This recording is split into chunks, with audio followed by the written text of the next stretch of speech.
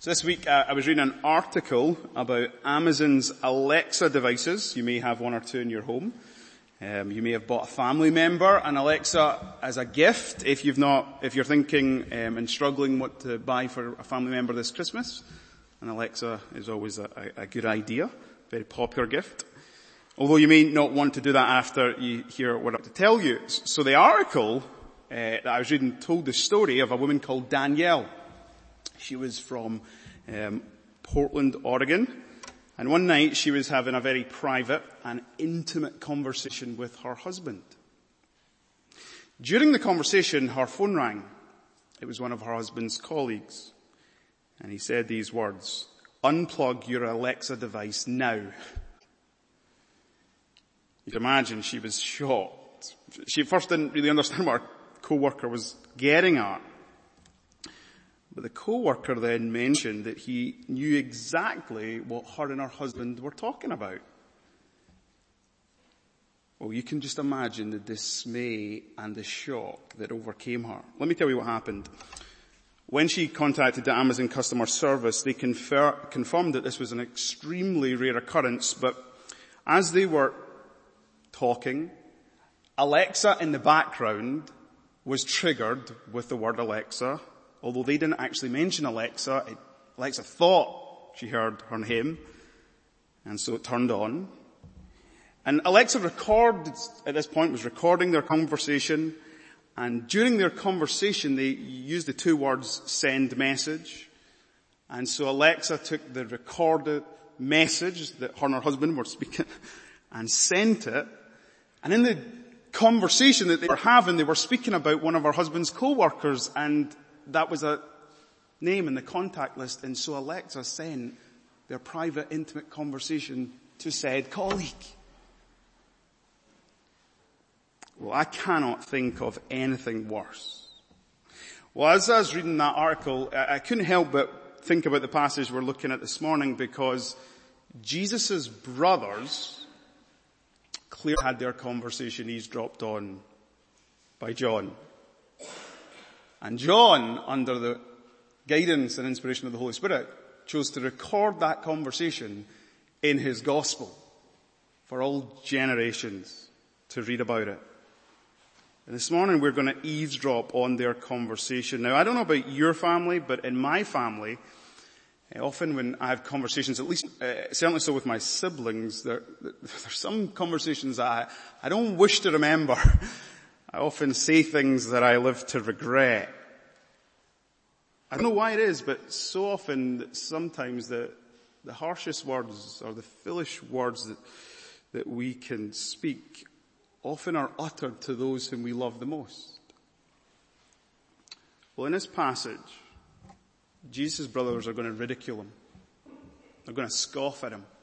They're going to mock him, taunt him. And then Jesus is going to have to respond to them. So we get 2 points this morning: the ridicule of Jesus by his brothers, and then the response of Jesus to his brothers. Now, just before we look at these 2 points, let me just set the scene, and I'll set the scene by saying, do you remember the names of Jesus' brothers? Matthew 13 tells us that Jesus had 4 half-brothers: James, Joseph, Simon, Judas. So as we think in this passage, that's who we're thinking of: James, Joseph, Simon, and Judas. He sets the scene for us in verses 1 and 2. He tells us there that after this, that's after the events of chapter 6, we know that 6 months have actually passed, because the events of chapter 6 took place at the Feast of Passover. After this, 6 months later, Jesus was going about in Galilee. Now, you'll remember that Galilee was Jesus' hometown region. This was familiar territory. In fact, in John chapter 4, verse 44, Jesus said this: "A prophet has no honor in his own hometown." And Jesus' brothers will prove this very point in what they have to say to Jesus. Now, if you look at verse 1, you'll see that Jesus was going about Galilee because he would not go about in Judea, because the Jews were seeking to kill him. See, when it says there, Jesus chose not, all of Jesus' life was lived in obedience to God the Father's will. And so this chose not, it conveys the sense of divine agency. Jesus chose not to go to Galilee, not because he was fearing for his life, but he chose not because it was not his Father's timing. And what's interesting is this is the second time, and we're not even halfway into John's Gospel, that we have read that the Jews were seeking to kill him. Jesus was a wanted man. Do you remember how he signed his death warrant? It was back in chapter 5. He healed a crippled man on the Sabbath. And then he said that God was his Father, and when the Jews heard him say that, he was claiming equality with God. It was blasphemy, and so we read in John chapter 5, verse 18, they sought to kill him all the more. Well, then we come to verse 2, and John informs us that the Feast of Booths was at hand. Now, I'm not going to unpack the background to the Feast of Booths. I'll do that next week. Suffice to say, everyone was making their way to Jerusalem. Everyone was heading to Judea, because the Feast of Booths was one of the most sacred and special events in the Jewish calendar. So the scene is set. Jesus is in his hometown of Galilee. He's avoiding going up to Judea because it's not the Father's time. But up in Judea and Jerusalem, the Feast of Tabernacles is underway. So let's pick things up with the ridicule of Jesus by his brothers.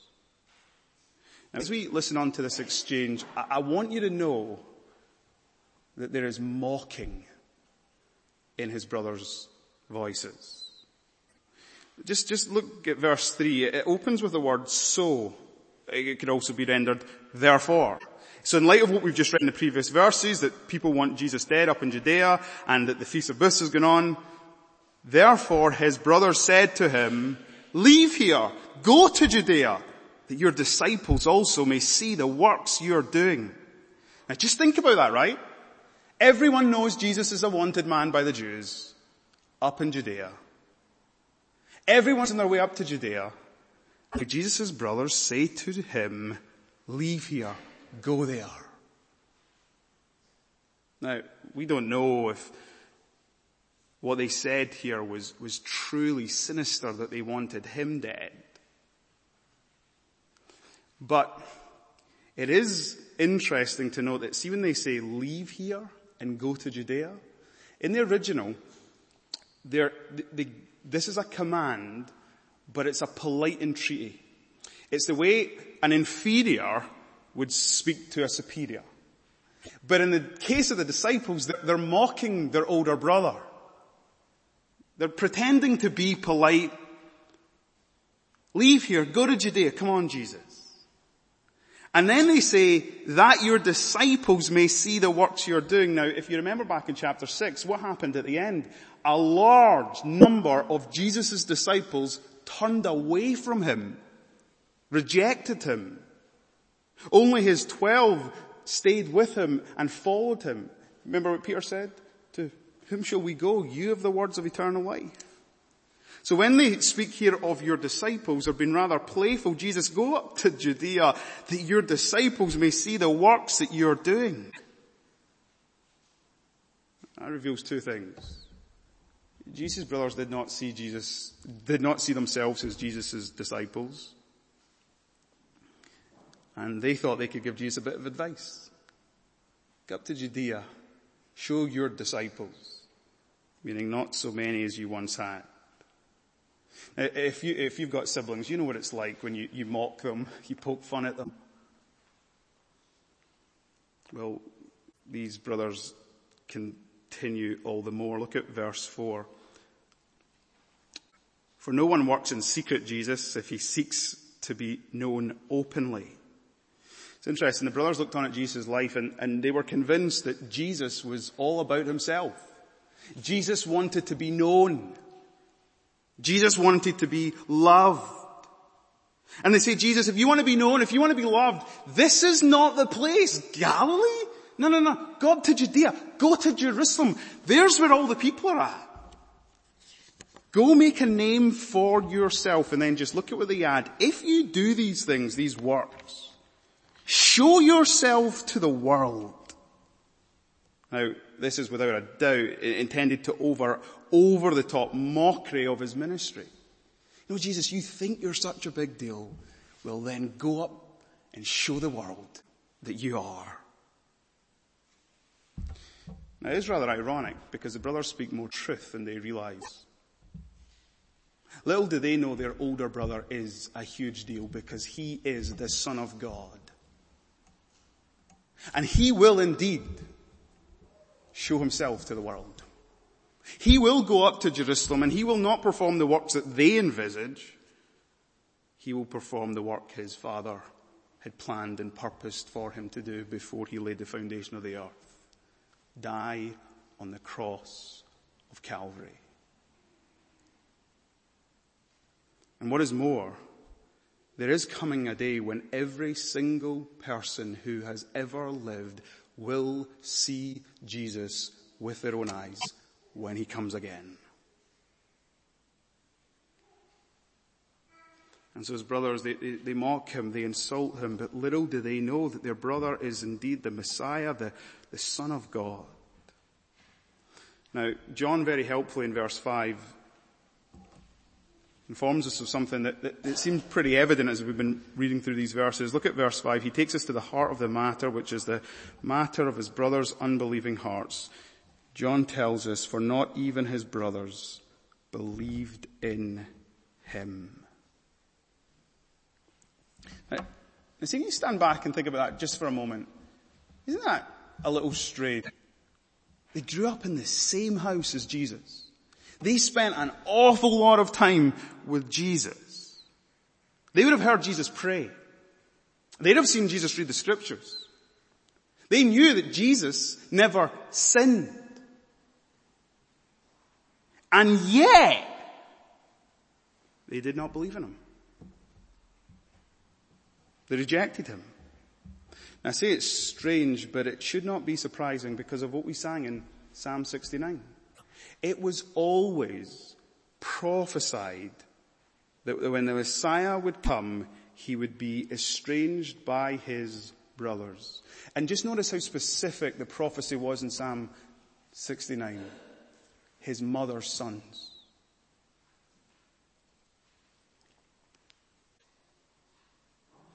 It's what John wrote about in the prologue. He came to his own and his own people did not receive him. You know, one of the things we've been seeing as we've been walking through John's gospel is that there is so much unbelief. The crowds, the disciples, the religious leaders. You know, one of the things when we look about our culture here in the West, at least in the UK, we can see so much unbelief. And perhaps as Christians, right, we see who Jesus is. We see he's the Son of God. We see how incredible and how good and how loving he is. And it's truly astonishing. There's so many people who don't believe in him. But as we go on, we're going to see that actually that's not that surprising. Now, I think there's a couple of pastoral lessons we could just draw out of this. Despite the fact that Jesus' brothers grew up in close proximity to Jesus, and despite the fact that Jesus' brothers grew up with godly parents, Mary and Joseph, it's clearly evident that for a season in their lives, they did not walk with the Lord.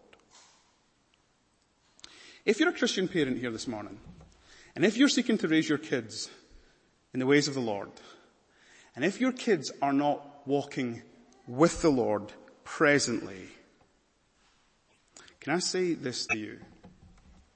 Do not beat yourself up. I meet so many Christian parents and they feel really guilty, thinking things like, it must be my poor parenting attempts that have caused my children to reject Jesus. Now, they don't say it like that, but that's what they feel. But listen, we know the doctrine of salvation. Salvation only comes about in a person's life because of the sovereignty of God. No one can make a person believe, Only God can give a person the eyes to see, the ears to hear, and the heart to understand.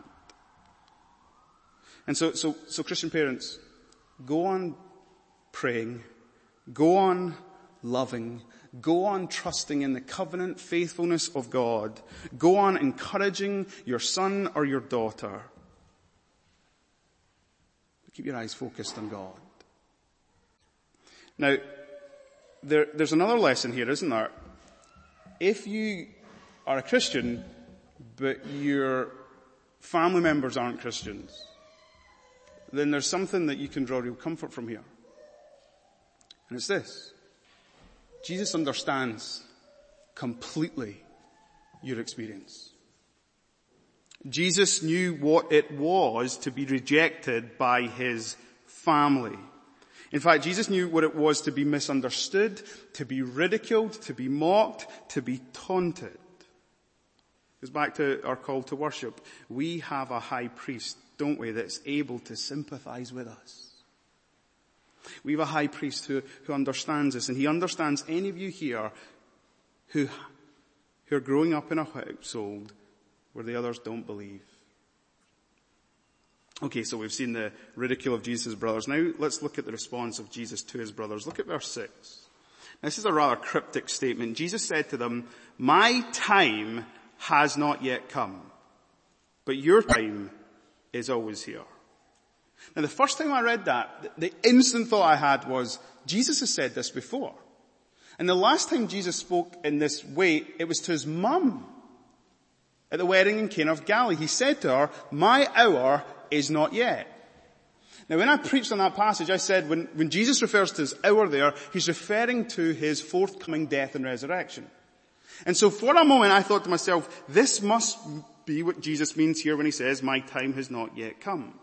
Only problem with that is Jesus uses a different word. He doesn't use hour, he uses time. And also, it can't mean his forthcoming death and resurrection, because he says to his brothers, your time is always here. But they don't have a forthcoming death and resurrection. So what's Jesus referring to? Well, his brothers have commanded him, leave here, go up to Judea. Jesus says, my time to go up there has not yet come, but your time is here. You can go up to Judea, up to Jerusalem, whenever you want.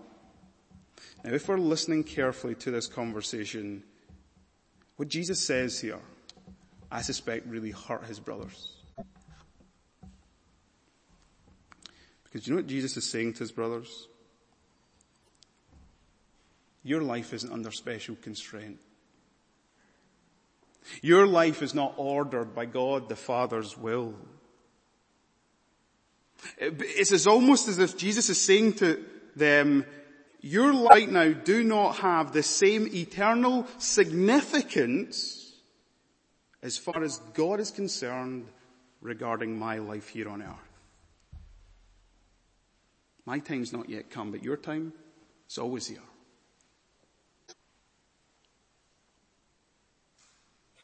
Now, one of the things we know about Jesus is that throughout his life, he was always working to God's schedule. He was always living his life in perfect obedience to the Father's will. The one who set the priorities for Jesus' life was his Father in heaven. Jesus lived with this profound sense of the eternal purpose of the Father. And I want to ask us this question. Who is it that sets your priorities? Who is it that sets the agenda for your life? Like, if you're a Christian here, you know that the right answer is God ought to, but let's be honest. Who is it that sets the priorities for your life? And we live, don't we, constantly, every day of our lives. And there are so many voices competing and vying for our attention, indeed our devotion. And so often we give in to the voices, not least our own inner voice that says, live for self. If you want it, go get it. And then there's all these other voices, whether it's our friends, our peers, our work colleagues, the voices in culture, all telling us how we ought to live our lives. You know, we might not think that we live in conformity to our culture, but this is a great season, right? Christmas, where everybody feels under the stress and burden to make this the most special and happiest time of the year. And so people who will spend way above and beyond. People will try and do everything to make this the best Christmas for their children, for their family. And it never delivers in the way that they want. And yet we all live sometimes in this cultural conformity. But listen, we were made to live in step with the will of God. He's the one who knows us. He's the one who made us. He's the one who understands us better than we understand ourselves. He knows what's best for us. He knows what's good for us. Hence the reason He redeems us and He saves us with a purpose. Just as Jesus' passion was for the Father's will, so ought our passion to be to do the Father's will. And you know when you stand back and you think about Jesus' passion, but you sang about it in Psalm 69, He says, passion for my Father's house consumes me. Zeal. You know what's so striking about that?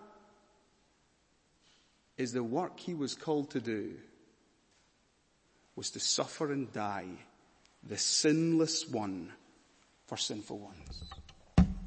The righteous one for unrighteous ones. And the reason he did it is because of love. Love for you and love for His Father. He knew, He understood what's best. His purposes are good. And so Christian, what a great motivation, what a great call for us to seek to live in step with His will for our lives. Now just so that you can see that this interpretation, when Jesus said to His brothers, you know, you can do whatever you want to do at any time, was Jesus saying God is far more concerned with His life. Look at what He goes on to say in the next verse. He says to them, and this would hurt as well, verse 7, the world cannot hate you, but it hates me because I testify about it that its works are evil. Next year we'll come to John chapter 15, and in John chapter 15 Jesus will say this: if you were of the world would love you as its own. And then He'll tell His disciples this: but because you're not of the world, I chose you out of the world, therefore the world hates you. So here's the criterion Jesus saying to His brothers: you are not of me. You don't belong to me. You belong to this world. You love the world. You're in step with the purposes and plans of this world. You're not in step with the purposes and plans of God. And then Jesus, speaking to His disciples in the upper room in John 15, He says, this is how you know that you are mine, that you are my true brothers. The world hates you just as it hated me. And again, there's a pastoral lesson for us. Listen, one of the things that can easily get us discouraged as God's people is that Christianity is mocked, laughed at, ridiculed, even hated. But Jesus says, listen, if you understand His words, that's actually a sign that you're His and not of this world. And every time I stop and think about this, right, isn't it insane that the world hated Jesus? The embodiment of perfection. Pure, sinless, gracious, loving, merciful, pure. No one like Him. And yet they hated Him. Such is the wickedness and evil of humankind. And so you can imagine, here's Jesus' brothers, they've ridiculed Him, they've mocked Him, and Jesus says to them, you're not my brothers. You're of this world. Now Jesus brings his response to a close, and it's fascinating. The brothers started with a command. Jesus leaves them with a command. This is what he says to them. You go up to the feast. Their time is always, they can do whatever they want. There's no set mission for them. Jesus says, go up to the feast, go up to Jerusalem. And Jesus says to them, I'm not going up to this feast, for my time has not yet fully come. Meaning Jesus is planning, at least for a short while, to stay in Galilee. And he's planning not to heed the brother's command, he's planning on heeding his Father's will. He'll go whenever his Father sends him. And so we read the final verse. And after saying this, he remained in Galilee. Now, as I studied this passage, I got to the end and I thought, so here we have it. This intimate encounter between Jesus and his brothers. They ridicule him, they mock him, they taunt him. And Jesus then says, in essence to his brothers, you're of the world, you're not of God. You don't get the things of God. You're not living in conformity, in step with the will of God. And the question is this the same Jesus who loves everyone? But let me tell you this. Jesus said all of this because he loved them. Because of his good and glorious purpose for them. You see, Jesus did go up to Judea. In fact, he goes up, next week we'll look at it, to the Feast of Tabernacles. And then 6 months later, Jesus went back up for the Feast of Passover. And there he was killed as the Passover lamb. And then we read on the third day he was raised. So that all the world could see he who died for sin, defeated sin and death, overcame the grave. And do you know what Paul tells us in 1 Corinthians 15? Jesus appeared to his 11 disciples.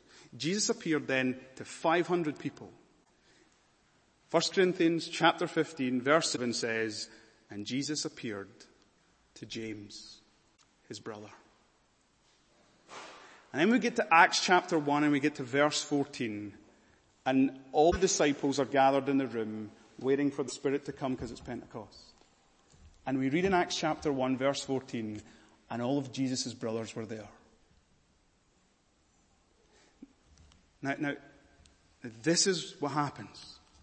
Unbelieving, hard-hearted brothers mock, insult, taunt, reject their brother.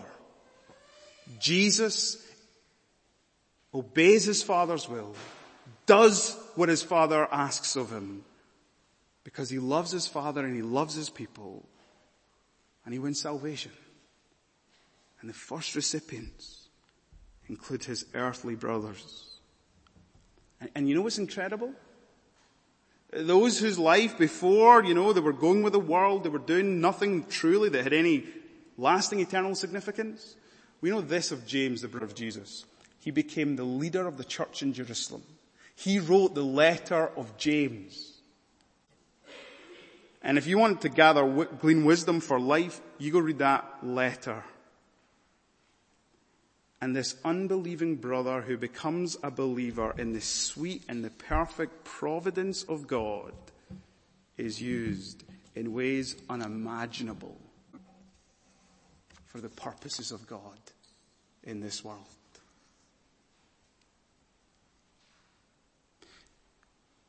So what does this mean for you and me? If you're a Christian parent, this gives you hope. There's no one too hard-hearted for Jesus to change and overcome and reveal himself. If you're a Christian parent, pray. Pray that the sovereign God would do his glorious work in the hearts of those that you love. And if you've grown up in a non-Christian household, as hard as it can be at times, be patient. See beyond. Love them. Encourage them. Pray for them. And brothers and sisters, those of us who are Christians, we need to rediscover a life that is lived in step with God's will. And the paradoxical nature of this is that might mean this world hates us, but remember, it hated Jesus first. But if we face ridicule, if we face mocking, we're living for the Father's pleasure. And when people mock us or try and give us advice of what we should do with our lives, and trust me, that comes all the time, we need to learn to listen to the Father's voice over all the other voices that are competing and vying for our attention and demanding our devotion. And so we need to pray that God would soften our hearts and bring our hearts and our wills in step with His. You know, I can well imagine that for the brothers of Jesus, they felt great regret at this conversation they had with Jesus. Maybe the same shock and dismay that Danielle and her husband had when Alexa sent their recording. But you know, in the sweet providence of God, this is left here as a record to say, the things that we might live to regret can be totally transformed. And in the sweet providence of God, the record of James's words in his letter stand as a testimony for all to come and believe in his big brother, Jesus. Let's pray.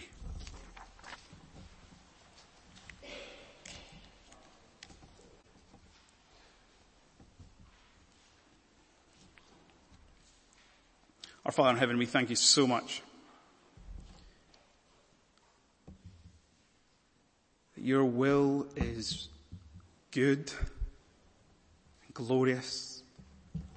And we thank you that your will was for your Son, who willingly and gladly performed your will to go to the cross to save us. We thank you that he did this for all the world to see. We thank you that he appeared to people following his resurrection. And we thank you that he did this for your glory. And we come and in response to who Jesus is and to what he's done, we believe. Pray for those here this morning perhaps who don't yet believe, that they would come to believe and they would find salvation in the Son.